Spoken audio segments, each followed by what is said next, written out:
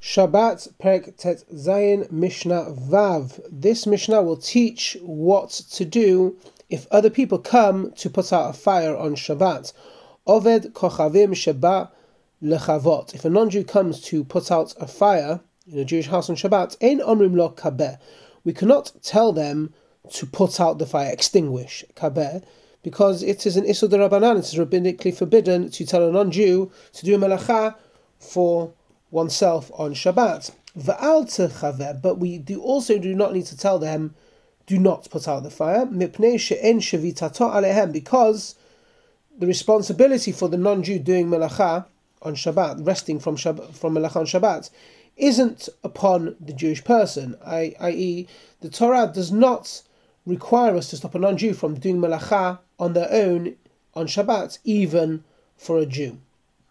Okay, now midrabanan, rabbinically speaking, it's generally required to object to a non-Jew doing melacha for a Jew's benefit. However, in this case, we do not apply this because we're assuming that the non-Jew's coming here to put out the fire to get some form of reward from the house owner. So therefore, the putting out the fire in and of itself is for the non-Jew's benefit. So therefore, we do not need to tell them to refrain. Aval katan sheba lechavot. However, if a Jewish child comes to put out the fire on their own, okay, which was certainly forbidden to tell a child to put out a fire, en shomin lo, we do not listen to the child. We must stop them mipnei shevitato alehem, because the responsibility for the child's resting is upon adults. Okay, the Torah commands that you should not do any work, you, your son, your daughter. This means that a father must stop their young children from doing melacha on their behalf.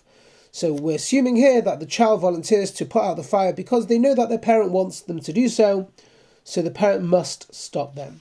Okay, and even other adults, who not necessarily even the father, should stop a child from putting out the fire on Shabbat, even though the passage says you, your son, your daughter, implying that you have the responsibility for your child. But we're saying also, if you see someone else's child about to put out on Shabbat, tell them to stop.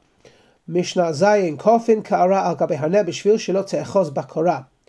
We can put a bowl and place it over a lamp so that the flame in the lamp will not catch onto the beam in the ceiling and set it on fire. Okay? So even though the beam is mukseh, we can put the bowl over the flame, or can move the bowl in order to protect it. So first of all, you've got to make sure that there's enough space under the bowl for the flame to stay alive, to stay aflame. So there's got to be some space in there and some air.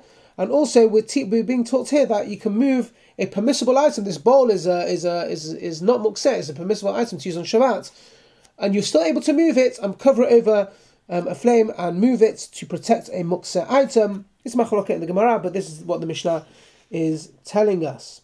Okay, va'al so'eh. So ashel katan, and we can also place a bowl over chicken excrement, which which might draw the interest of a small child, so that they do not play with it and get dirty. Even though this excrement is mukseh, we can move the bowl to cover it. Va'al akrav shelo tishoch, and we can also place a bowl over a scorpion to trap it so it does not sting. So even if the sting is not deadly and also painful, so there's no transgression of the melacha of trapping, since the purpose of the trapping is not to make use of it, but to keep it away. So therefore, trapping it is melacha she'en asricha legufa. It is a melacha not needed for its defined purpose.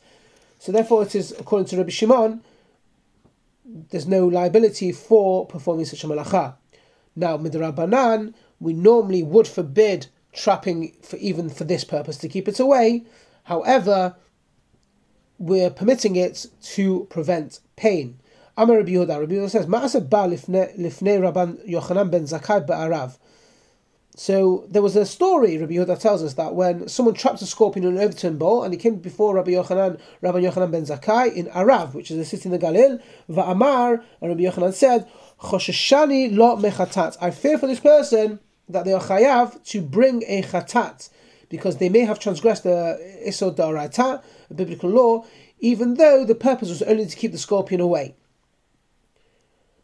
So therefore, Rabbi Yochanan ben Zakkai holds that there is liability, there is a chiyuv for performing a melacha she'en asricha legufa, a melacha, not only for the same purpose. Now, only if a scorpion sting would have been deadly would this person have been allowed to trap it on Shabbat, according to Rabbi Yochanan ben Zakkai, because he feared this person, as in Rabbi Yochanan says, Chosheshani, I'm concerned that the person would be liable to bring a chatat offering. He wasn't sure because he didn't know whether or not the scorpion had a deadly sting or not. If the scorpion had a deadly sting, according to Rabbi Yochanan Zakkai, okay, vadai, 100% you can stop it because this is going to be a fatal sting. It's going to kill someone if it stings them. So therefore, in the case of saving a life, that overrides even Isur D'Oraita.